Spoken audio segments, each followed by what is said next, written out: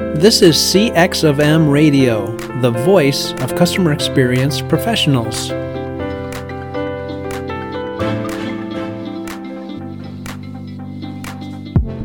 Hello, and welcome to another World of UX podcast. This is your host, Darren Hood. Thanks, everybody, for taking the time to join us on today. As always, a special welcome to those of you joining us for the first time. This is one of those interlude sessions that I promised. We're taking a break from the series on the sinister nature at work in today's world of UX and bring some guests on there. Time to hear another voice. Time to get Darren out of the picture, at least partially, here by having another voice here. And today with me, I have Dr. Ari Zelmanow with us on today. Very happy to have Dr. Ari. Those of you that are not following him, please do. He packs the punch all the time, and I mean that in the most honorable and the most pure sense possible. His content is absolutely phenomenal. And before we wrap up today, he's also going to tell you about some of the offerings that he has for those of you looking to learn more about research, looking to learn more about UX. We'll wrap up today by him giving us all the downloads about that. But we're going to jump right in today. We've got 4 topics that we're going to cover. But before we get into that, everybody doesn't know who Dr. Ari is. So let's start off with Dr. Ari giving us an introduction. Welcome. Take it away, Ari. Thanks, Darren. I am super psyched to be here. For those that don't know me, my name is Ari. I am the Sherlock Holmes of consumer and market behavior. How do I claim that? I am actually a retired police detective turned UX and market research leader. I have led research at companies like Twitter before it was what it is today. 100% on that. I led research teams at Panasonic, Indeed, and I am leading a team for the communications unit at Twilio today. I am super passionate about the future of research and what it can be, and am super sad about where it is today. So thanks for having me on today, Darren. Yes, very happy. And I'm looking forward to this. It's always going to be an energetic and a fun discussion. Okay, so that said, now we can shift. All right, that's the cue. Folks are starting to get used to that here on the show. Let's get into the topics. I wasn't going to use that today, but yeah, let's go ahead and use that. Let folks know when we're switching. Topic number 1 that we're going to cover today, UX research as we know it. Is it dying? Take it, 100% dying. Take it away, Ari. 100%. People are going to hate it. They don't like to hear it. Nobody wants to hear that the thing that they're doing is dying. But research as we know it is dying. Now, is research going to go away forever and for good? Probably not. Although it's hard to predict the future. I can tell you that if we continue on the trajectory we're on, research is going to be absorbed by other functions. Mm-hmm. But yeah, it is dying today. Yeah, it's something. I know somebody's going to say, can you specify what you mean by dying? So I'm going to ask you to elaborate on that last piece. I know I thought about, somebody asked me before, is UX dying broadly? I said, technically no. I said that UX has been under siege for a long time, and that's where we are. I do believe 100% what Ari just said. UX is dying, but let's drive that home a little bit more and help them understand exactly what is meant by dying. Yeah, so research has failed to demonstrate its value to businesses, and the evidence I would present is mass layoffs, a scale of a lack of rehiring. We are being let go and not being retained at levels that I've never seen. I've never seen. Yep. And so what I mean by dying isn't that companies aren't going to do some level of evidence gathering or research anymore. They will. I'm not saying that UX designers, that research isn't part of a healthy design process. I'm also not saying that product managers aren't going to talk to customers anymore. But research is systematic inquiry. And the people who do the systematic inquiry, the role of that job is going to go away or it is going to change. And it's how we adapt to that change that is going to determine. where we are. So when I say research is dying, what I'm saying is that the role of UX researcher in businesses is going away. Now, is it going to completely evaporate tomorrow? No. But I can tell you with some level of certainty that the pre-pandemic levels of researchers that we saw aren't going to be realized for years to come. Mm-hmm. We are not going to rebound as fast. And it's because the role and what it is expected from a researcher is going to change. I'll give you a quick example. Researchers can be broken into two buckets. There are surrogates. Surrogates are those that do the work that either nobody wants to do, scut work, like I don't really feel like doing this, so I don't want to do it, or work that is better, work that frees others up to do other things. So opportunity cost work. So like a designer having more time to think about the design of something rather than conducting interviews or conducting a usability test. So taking something off of the plate, that's surrogate work. The second side, which is probably 1% of research today, and maybe I'm being a little aggressive with that number, are the consultants. These are the people who are doing strategic research. They're thinking big picture. They're looking across the business. They're gathering insights and telling a story that matters to the business. That function, I think, could live in the future. The surrogate function, if you're worried about AI and machine learning, that's where it lives. That's where it lives. And I also something I think we talked about before we start recording too, and I think it'll be helpful for folks. How do you think we got here? How in the world did we get to a point where UX research was always a thing? I'll probably chime in on part of this as we go forward, but how do we go from UX research as a thing to what some people consider to be a boom, where there were UX research positions seemingly everywhere, and now all of a sudden it's dying? How do we get here? Because it is happening. As we speak, the bush of UX research is withering. It is 100%, and it's about value. We have done an exquisitely shitty job of articulating our value.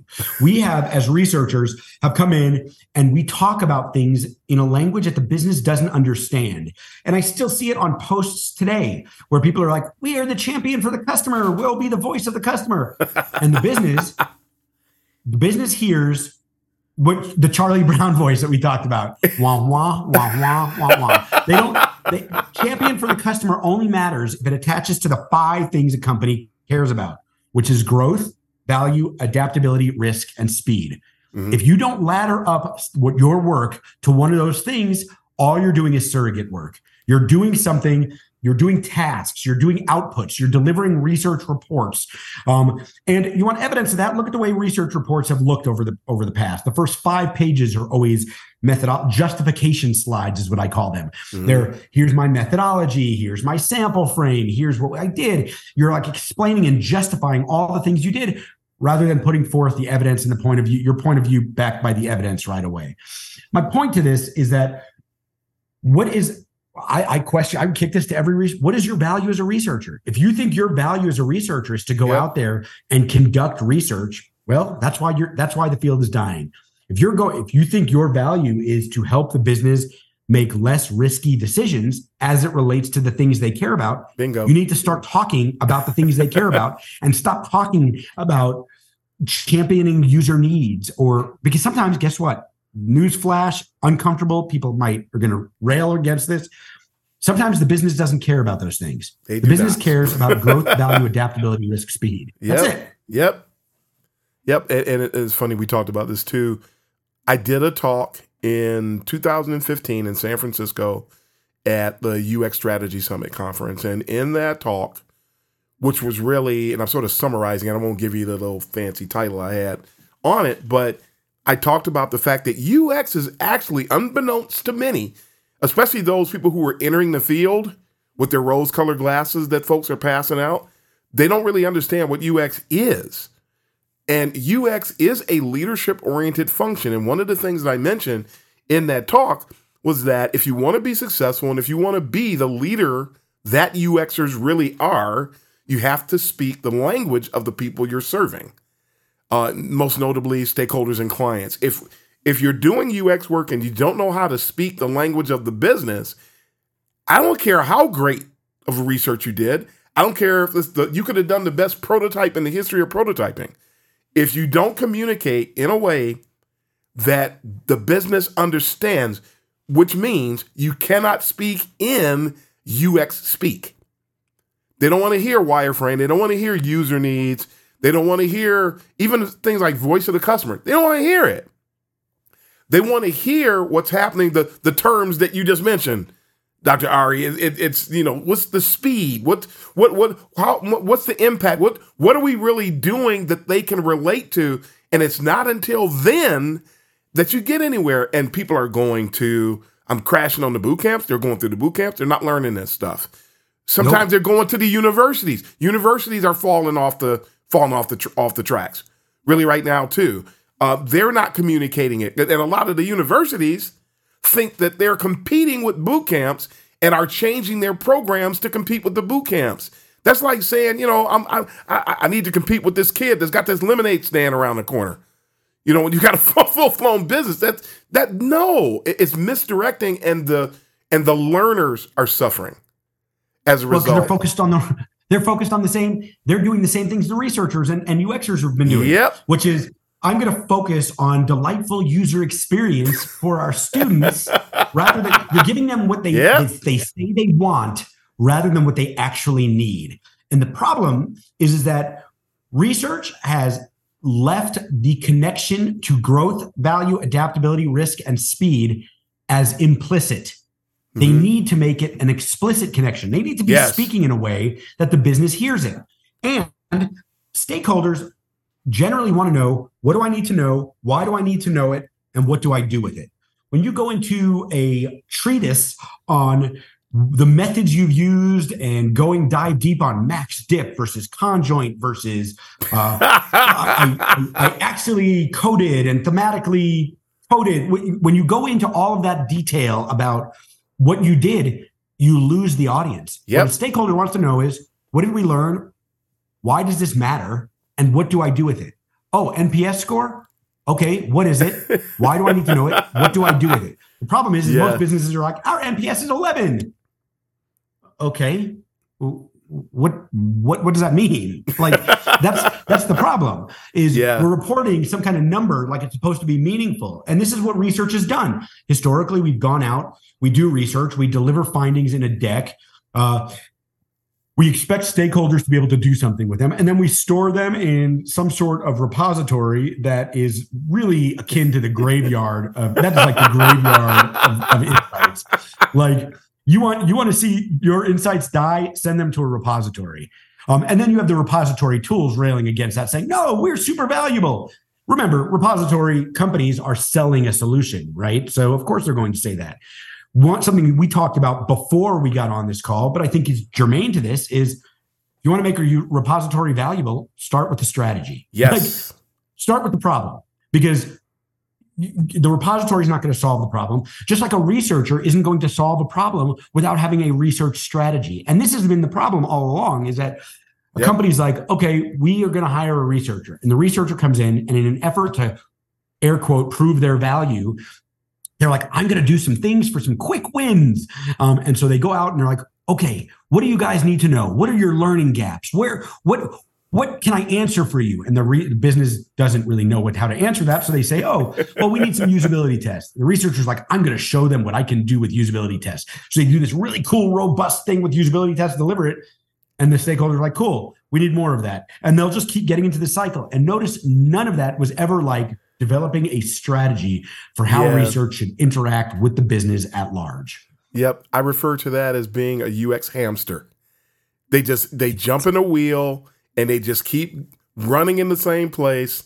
And you have, in your mind, if you have an odometer, you may have run 10 miles. But the truth of the matter is, you're exactly where you were when you started, and nothing has been done. And then now you suffer, the business suffers, the users suffer, but most importantly, the brand and the reputation of the UX practice suffers. And then somebody in the C-suite is going to realize it, and the fuse has already been lit, And then the decisions get made, and here you are being shown the door again, because UX, as one of the main things behind this podcast, we're not here to talk about the work. There's enough people to talk about how to do the work. We're trying to talk to you about all these nuances associated with the discipline that are make or break components. The main one that we're talking about right now is you need to be able to communicate about the discipline. UX research, as we know it, is dying because everybody wants to get a job, but nobody wants to know how to cultivate things. Everybody wants to get a job, and you got some people who really demonize evangelization of UX. Well, guess what? What is evangelization? It's trying to help people understand who we are, the value we bring, and try to keep that train going. Because if you don't, and you leave people to themselves, the perception of UX is going to die. The value associated with it is going to die. And what comes along with that is, well, we don't need you anymore. Or anybody else can do it. AI can do it. The product people can do it. Yeah. Matter of fact, this guy over here, he's responsible for 5 other things, but he can do it because, after all, it doesn't take anything to do what you do anyway. That perception comes from us failing to represent ourselves the right way, which is done with every project, every conversation, and every opportunity that comes up. We have to drive home the point. This is who we are. This is what we stand for. You need us. And you just keep doing that over again. If you stop evangelizing, then you may as well start sending out your resume too. It's funny you say that, because I think evangelism is one of those words that is misunderstood a lot. Yes, also, because yes. I am anti-evangelism in one way, but let me explain. Let me claim that. Yep. What I mean is, you shouldn't go in and do a dog and pony show performance to let's not do UX or UX research theater for the purpose of doing theater to demonstrate your value. Evangelism to me is, let me come in here and I'm going to help you connect growth, value, adaptability, risk, speed, the things you want to do. And yes, you're right. My evangelism is, I'm not going to ask for permission. I'm going to demonstrate value. And that is evangelism. I'm going to demonstrate actual value rather than coming in and do some performative dance for a business that makes people say, oh, look at research. They're so cute. They can do these things. And then what that leads to is product officers. I have a friend that says that the company just laid off their researcher, saying, we know what to build, and any research that we have to do can be done by product managers. Do you know why they think that? Because research was performative art there, probably. Yep. Like, where it was like, oh, so you're saying research is talking to customers. Cool. If that's what I think research is, yeah, product managers can do that. Designers can do that. If you're telling me research is usability tests, designers can do that too. And guess what? If you're telling me it's usability test, guess what's going to be able to do that soon? AI. Which means that research might not go away completely. You'll keep a few researchers, but where you had a team of 10, now you can have a team of 5. Or where you had a team of 1 and all you need is usability testing. Well, now you're saying that because the value of research was in the output rather than the outcome. We in research, going back full circle to what you asked, have a value problem that we have not addressed and we continue to not address. We're like ostriches with our head in the sand, talking about all sorts of nonsense, which it's also really upsetting, rather than facing the problem. And the problem is who are we? Like, I think one of my favorite movies of all time and books, Through the Looking Glass or Alice in Wonderland by Lewis Carroll, where the caterpillar is asking Alice, who are you? Like, she's like, I don't know. Well, what do you mean you don't know? If we don't know who we are, how the hell do we expect heads of product, CEOs, and others to know who we are? Yes, absolutely. And it's funny you mentioned that. And thank you for that definition and calling that out, because people, they just make this blanket statement, no evangelism, but nobody knows. Number one, the people saying it many times don't define it. And then you say that in a room of 50 people, and you've got 25 to 30 different perceptions of what's being referred to. And I love the very, very beautiful the way that you laid that out, because that's part of our job. So when some people say, oh, we don't need to evangelize, okay, so we're going to stop telling people what our value is? We're going to stop demonstrating who we are? That's suicide. That's UX suicide. We can't do that because if you leave them to themselves, they're going to start paying attention to what their buddy at the other organization that has a very terrible UX maturity level has to say about it. They're going to start believing the articles that are out there. They're going to believe some post they saw on LinkedIn where somebody who didn't know what they were talking about. They're going to go to YouTube and see that terrible famous video where the person says you can get a UX leadership role with no experience, and they show how she did it. And that kind of stuff makes people think that it takes nothing to do what we do when this is a very labor-intensive discipline across the board, no matter what anybody is doing. We need to represent, and we do not. 100%. And I think it goes back to this. When we say like, hey, it's so easy, anybody can do it. Cool. Well, then we are now an entry-level function. Yes. And this is why we're seeing layoffs, and we're going to see pay cuts, and we're going to see things shift because it is a function of our value. And if we are a leader, like you said, a leadership function, an executive level function, we could either be, I always say, we could be Bob the bagel guy. That's the guy that the people go to and ask, like, hey, what bagel's good today? And he delivers the bagels. Or you could be Michelle, the McKinsey consultant. She's the one the CEO goes to when the game is on the line. And when we talk about evangelism, what I say is, don't tell me, show me. Don't ask for permission, ask for feedback. Show me what research or design should be. Demonstrate it, what you think it should be, the executive leadership function, rather than, hey, we need some usability tests and doing that like dance monkey dance show, like. Yep. I always call them dog and pony shows. That is exactly what it is. And there are way too many people who are engaging in UX theater. I was just having a conversation with somebody earlier. People want the job. They want the UX job, but they don't really want to do the UX work, nor do they really know what the UX work is. And now we've got a dilemma because the numbers of people who have that mentality is off the charts. We are actually being overrun by that mentality today. And people get upset when you talk to them about how things should be done, when actually, no, I'm trying to show you how to cement your future and pave a reliable, trustworthy, and a delightful way. I'm trying to delight you. When Dr. Ari and I tell you the things we tell you, it's for the good of you. It's for the good of the discipline. It's for the good of your teams. Nobody's trying to put you in a trick bag. Nobody's trying to make things hard for you. This is a path that is well-traveled, contrary to popular belief. And some of us have traveled it and been successful. And some of us have traveled us, and it's the land of the emperor of with new clothes. It's a land of people who think they're wearing the finest silks and they're butt naked. We're trying to help people. Let's call this out. I would argue that people don't want the UX job. They want the UX money. And they come in. Yes. Like, okay, I want to get paid and I want to do it. Because I think that there is, okay, so junior UX researcher, should you come in to a business where there's an established research team and do surrogate type research where you're kind of learning the process of research? Sure. From more experienced research practitioners, not from somebody that doesn't know, and certainly not as like the head of research for a company.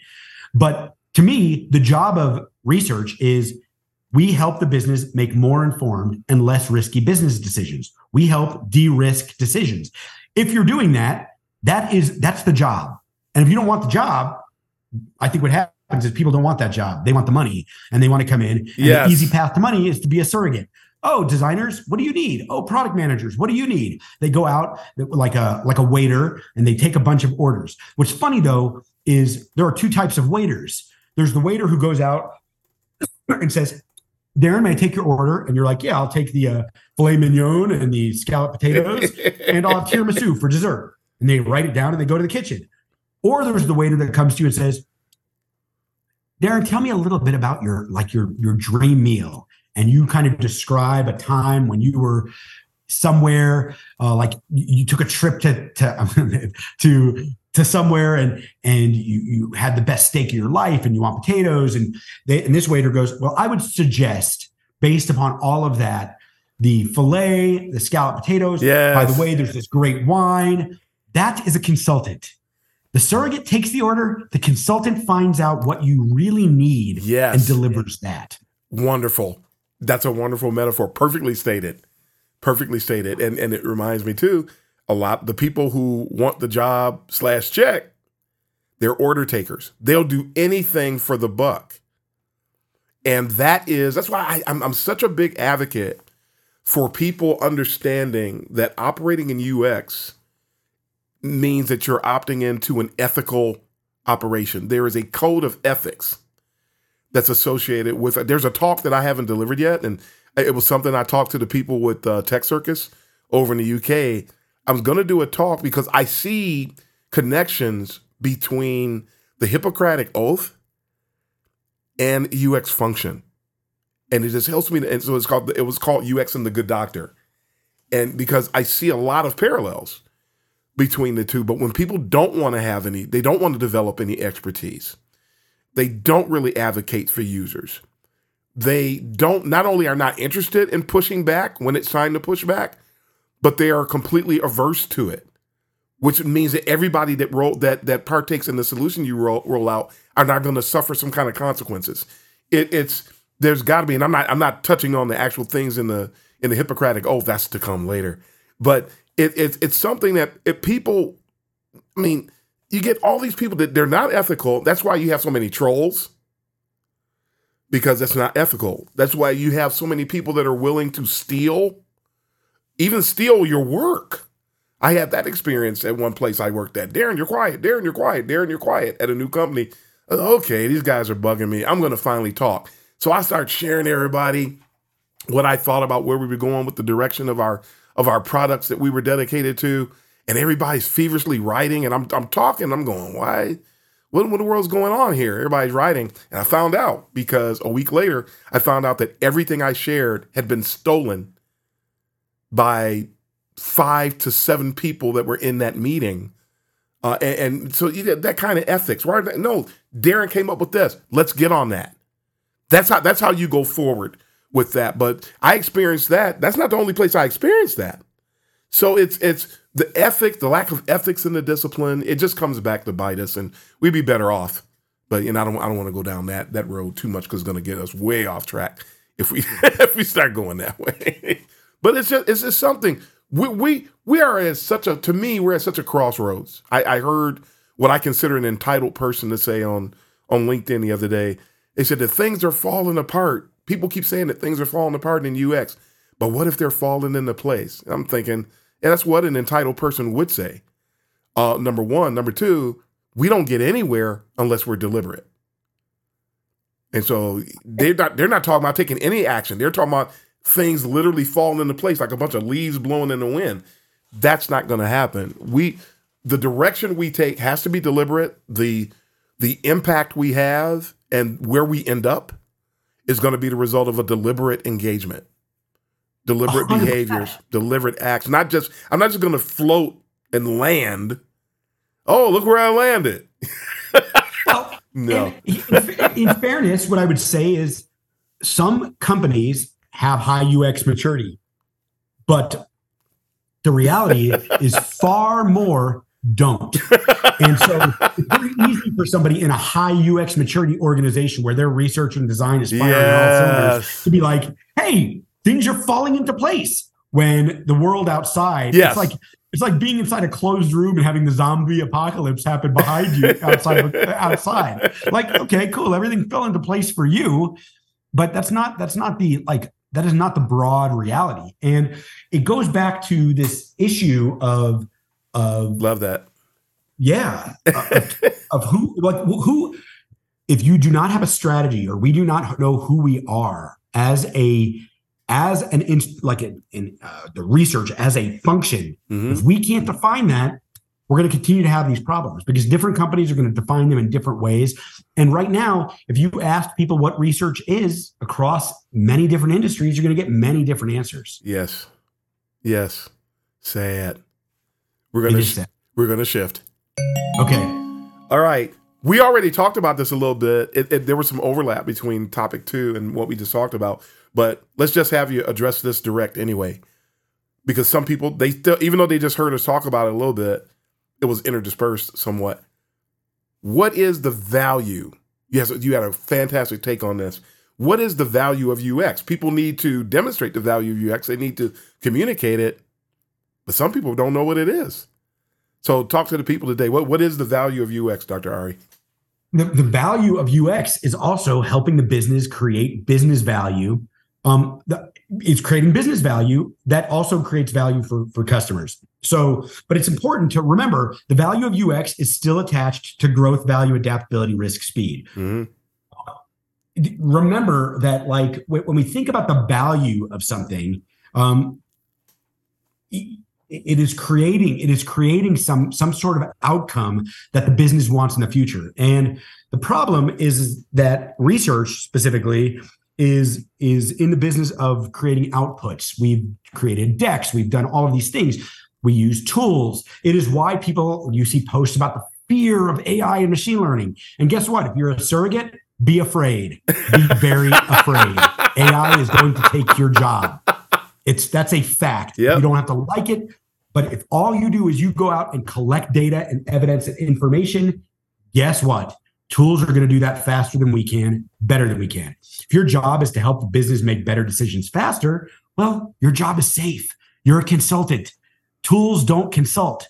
Tools are a means to an end. You said this at the beginning, and I loved it. It was before we jumped on this call. But like, a hammer doesn't fix your house. A carpenter with a hammer fixes the house. And there's guess what? Figma doesn't solve design problems. Designers using Figma solve problems. Yes. When you think about the value of tools help us do our job better and faster, more efficient, more effective. They don't do the job for us.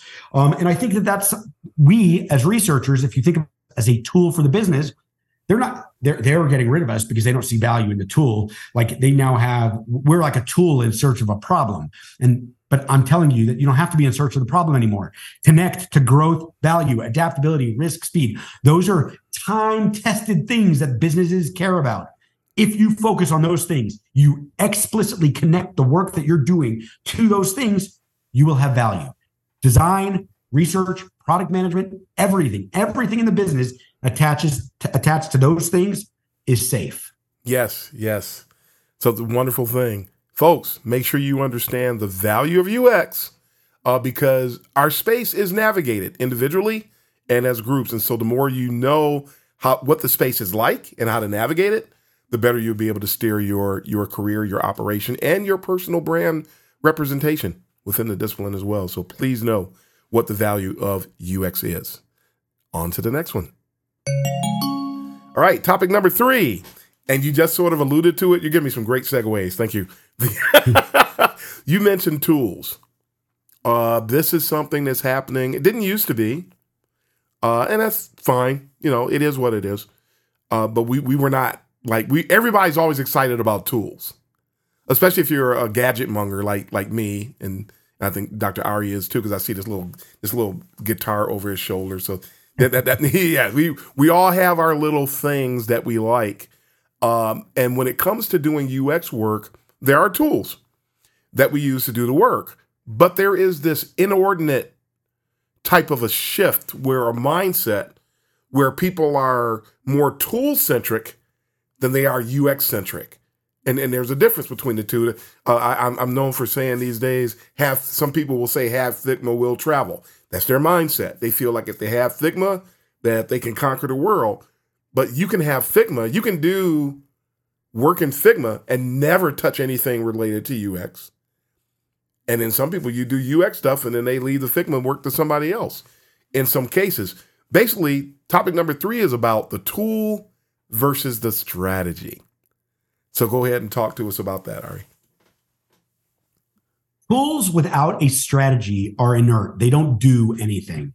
Like giving somebody Figma or just having Figma in your organization or having Maze or Dovetail or any tool in your organization isn't going to drive an outcome. Tools help practitioners do something, and they can help practitioners do something better by being more efficient, effective, helping them help the business make better decisions faster. But the tool alone isn't going to do it. Yep. Like Giving me a hammer doesn't make me a master carpenter. It doesn't do it. Giving me Figma doesn't make me a master designer. Yep. Especially because when you think about Figma, it immediately plays into the stereotype. You're going to like this because this is one of your favorites of UI UX. Like, you see what I'm saying? Like, when you hear that, you're like, wait a second, there's UI and there's UX. But as soon as you start clumping them together and suggesting that a tool solves all those problems, you have people saying, oh, well, UX is UI. It's UX is developing beautiful UI. It's awful. I think the point I would make about tools is you should have a strategy around what a tool is and how it works and what it does. And really, you should understand what strategy is. And let's define that, because I hear this all the time on LinkedIn. It drives me nuts. People are like, we need to be more strategic. But I don't think they have the first fuck what that means. What being strategic means is creating an intense focus on the things that matter most. So the strategy of a tool should be helping you create a focus on the things that matter most. It should be helping you do that job, your job better, by helping you create that intense focus so you're not all over the place. So I say that because a tool isn't going to make you into a great designer. It's not going to make you into a great researcher. Yep. And in fact, I bet you if you asked people like what their favorite design tool or favorite research tool was before I asked this question and before you knew where I was going, because now people will be like, it's my brain. But okay, before I asked that, people would probably have been like coming up with different tools they use. But the reality is the best tool that you have is to have a consultant's mindset when you're dealing with problems. So yeah, it is attached to your brain, but the best tool you have is understanding the problem that you're solving, the desired outcome, thinking through the different solutions and the best alternatives to those solutions, thinking how you might accomplish that, a strategy for doing that, the timeline, the logistics, evidence that supports your claim, and the risks of doing nothing. That is the best tool. Yes, absolutely. Absolutely. Everybody get that? All right. Because, a tool, as you were saying that, I got this image in my head of a person standing there with a wonderful hammer in one hand and a wonderful power drill in the other. But without the know-how of where to use it and how, that's nothing more than a royalty-free image. Well, I think I'll take that a step further. If all you have is a hammer and all you're looking for is nails, so like that's where the problem comes in. If you're an expert at a tool, then you're just looking for problems that use that tool rather than the biggest problems in the business. And here's the spoiler. The biggest problems in the business are those attached to growth, value, adaptability, risk, and speed. Yes. And you remind me of something else too, a conversation I just started one of my classes at another university, and we have some synchronous sessions, and I was talking to a small group of the students, just reiterating something I've said over and over and over again, is that the biggest problems always to me appear to be micro in nature and not macro. And so not that solving macro problems doesn't drive business value, it can. But if you ever spend any time talking to users to try to identify where the biggest pain points are, it seems to always be, if it's at the macro level, you are in huge trouble. But some of the biggest problems are at the micro level. And I bring that up because only certain people have the skill to find macro or micro problems. So it's at the micro interaction, the micro engagement level. And so we need to understand that a tool isn't going to do that, but the strategy can and will. And so it's important to have that and then put the two together to drive your success. What I would say to that is micro problems, when identified correctly, can have a macro impact. And it is the explicit discussion of that, saying how I've understood this micro issue and how I'm connecting that to the macro implications of growth, value, adaptability, risk, speed. They're the theme. I say that because if you leave that implicit, You're leaving the stakeholder to come up with a story on their own. But if you're a good consultant, if you're a good practitioner, UX design, research, product manager, doesn't matter what discipline. If you're a good practitioner and a good consultant, what you're going to say is, let me tell you the story of how these things connect, how this thing leads to churn, which leads to throttling our growth. If you tell that entire story arc, now you're going to be seen as a consultant. If all you say is, well, this issue, this micro issue is going to lead to a reduction in customer satisfaction, full stop. The business is like, why do I give a shit about customer satisfaction in that area? Like, does that matter? But if you say, hey, a 2-point reduction in customer satisfaction costs us $500,000 a year. All of a sudden, somebody's going to ears perk up. Speaking exec. That's exactly right.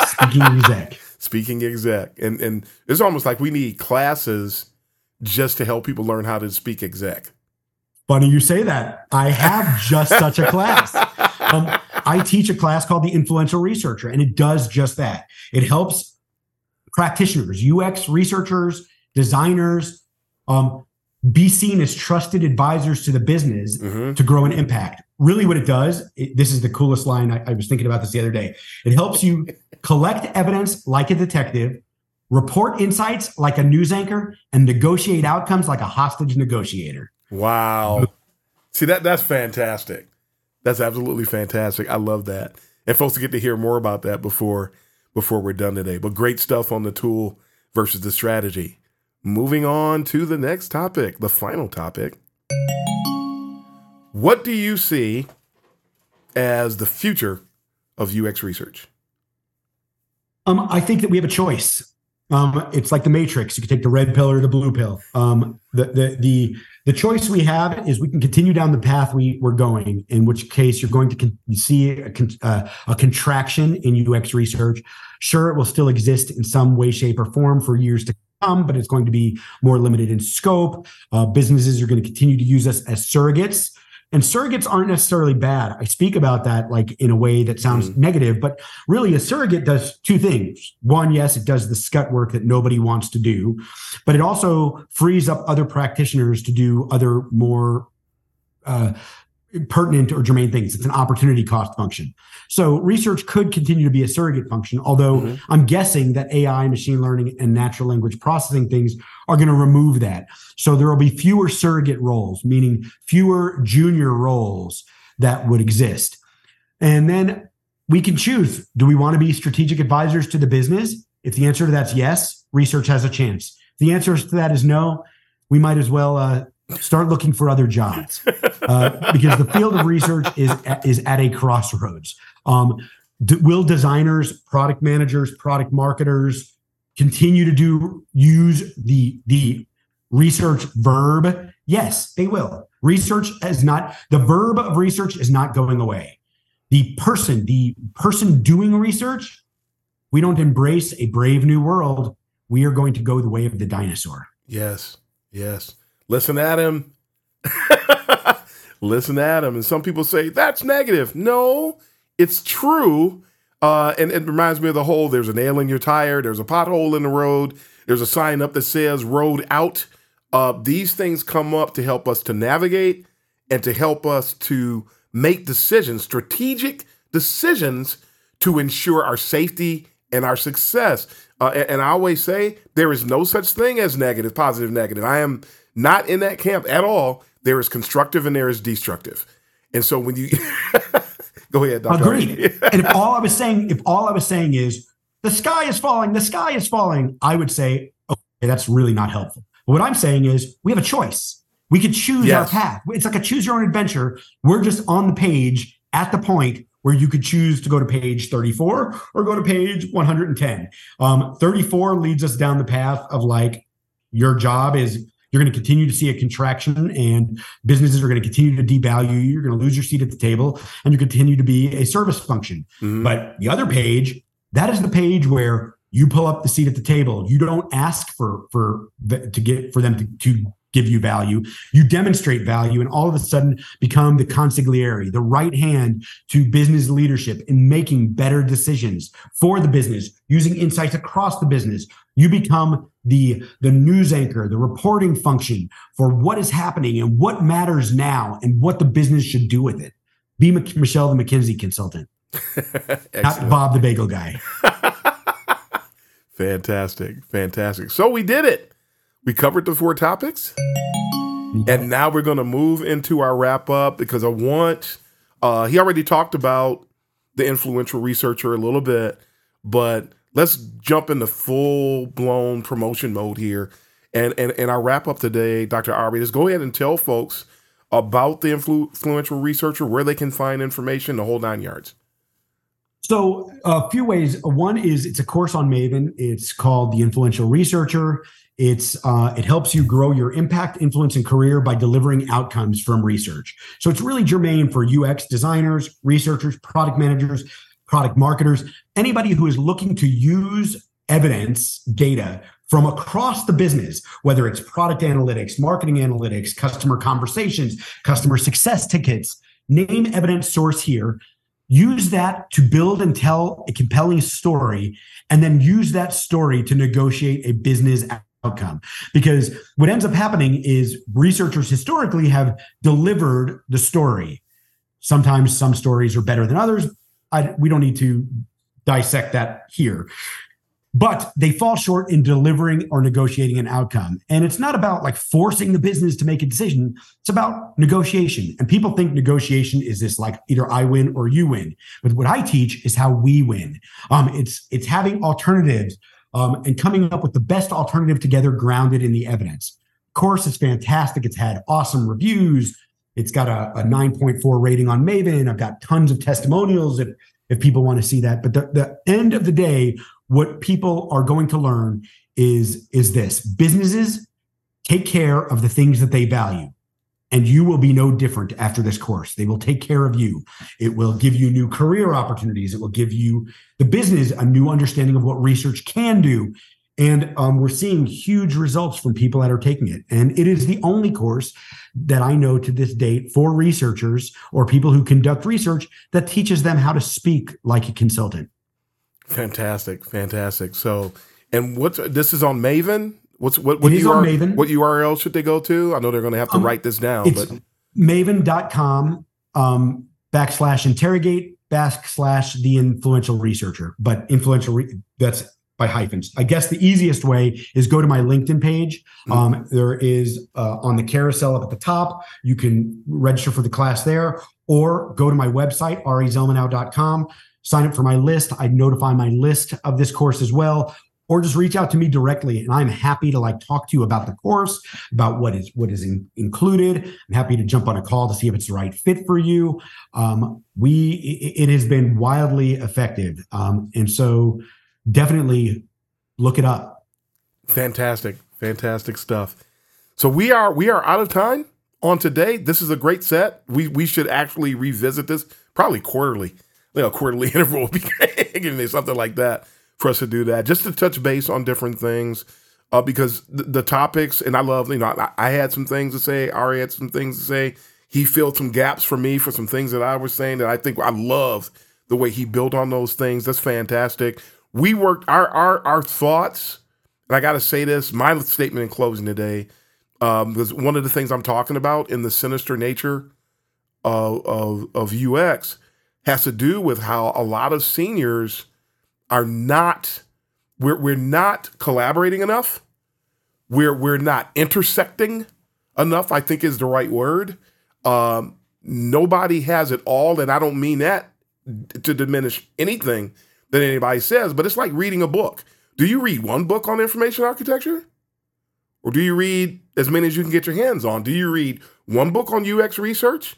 Or do you read as many as you can get your hands on? Fill in the blank.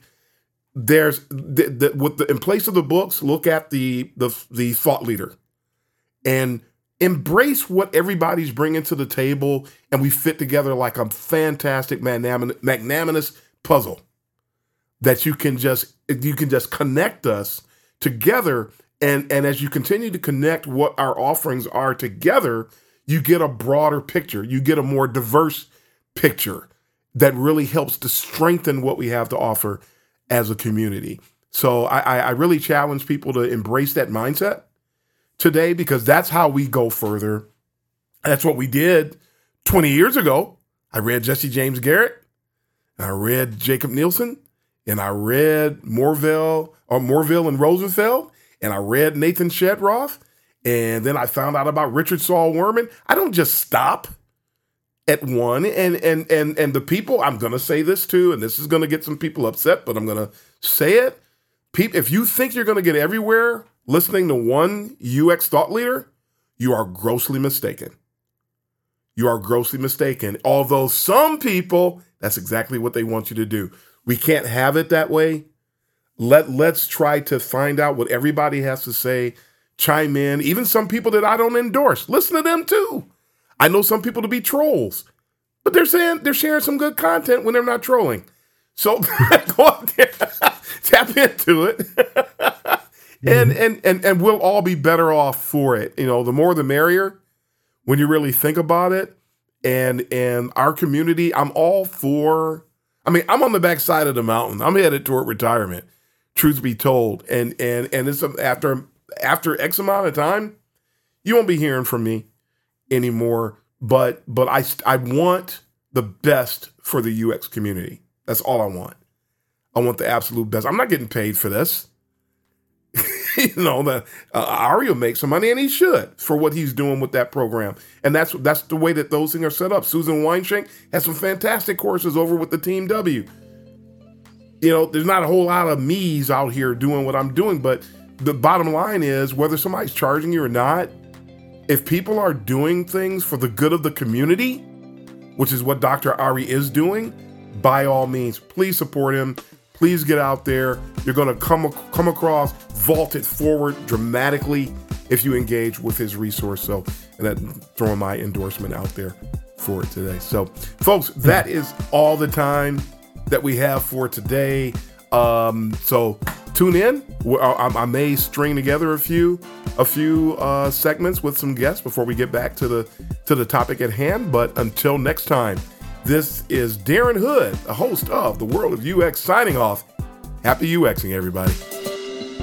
Thanks for joining us for this session of CX of M Radio. Be sure to rate, review, and subscribe to the show, and visit cxofm.org for more resources.